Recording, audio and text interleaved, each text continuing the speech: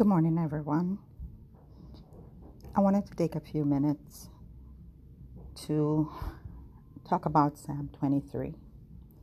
I know for me, I grew up, for the most part, knowing Psalm 23. And I think for the most part, even people who don't proclaim to be Christians know Psalm 23. But I want to share with you, just the words itself in each verse and how much it really means. Because I think sometimes we say it and we don't really think about what the words mean.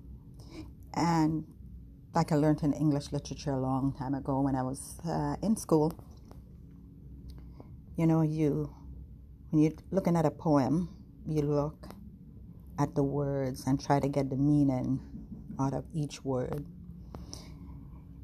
And I'm only going to talk about the first verse right now.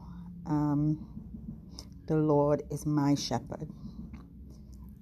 And the word there, my shepherd, means that he is my protector. He is my leader. He is my provider. And that means so much because he takes care of me even when I don't know it. And it reminds me, a lot of us are not familiar with shepherds and sheep. So I liken it to when I was growing up and we had cows, and my father and my brothers would take care of them. And, they made sure that they weren't just left in an open field. They were taken and led to areas where they would be fed and they would be taken care of. You'd take water to them to make sure they weren't thirsty. They provided for their needs because they couldn't for themselves. And I look at it like that, like the Lord, Jesus, is taking care of all of my needs by being my protector and being my shepherd and leading me where I need to go. Then the verse goes on to say, I shall not want.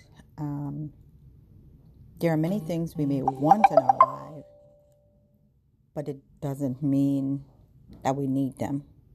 And so sometimes we get a little,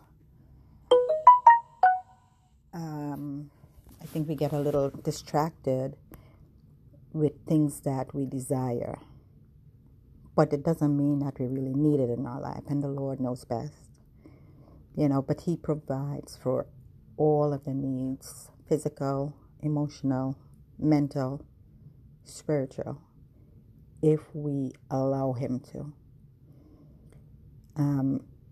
As I get older, I look back and I see the many ways that he has provided for me, in ways that I didn't realize it then, but I see it now. When I couldn't pay bills, the money, a refund check or something would come. And, I was never in a place where I couldn't pay my bills. Didn't mean I had a lot left over. But if it's just amazing to think that he has brought me through so many things. People that I think I need in my life, it's more like I want them in my life, but he knows why they're not in my life at this time. Jobs that I wanted, but they weren't necessarily what I needed. And so, I look back and I look forward to what his promise is and what his vision is for me. So just that first verse alone means so much to me. And for my family, my brothers and sisters, my nephews and nieces, my children, my husband.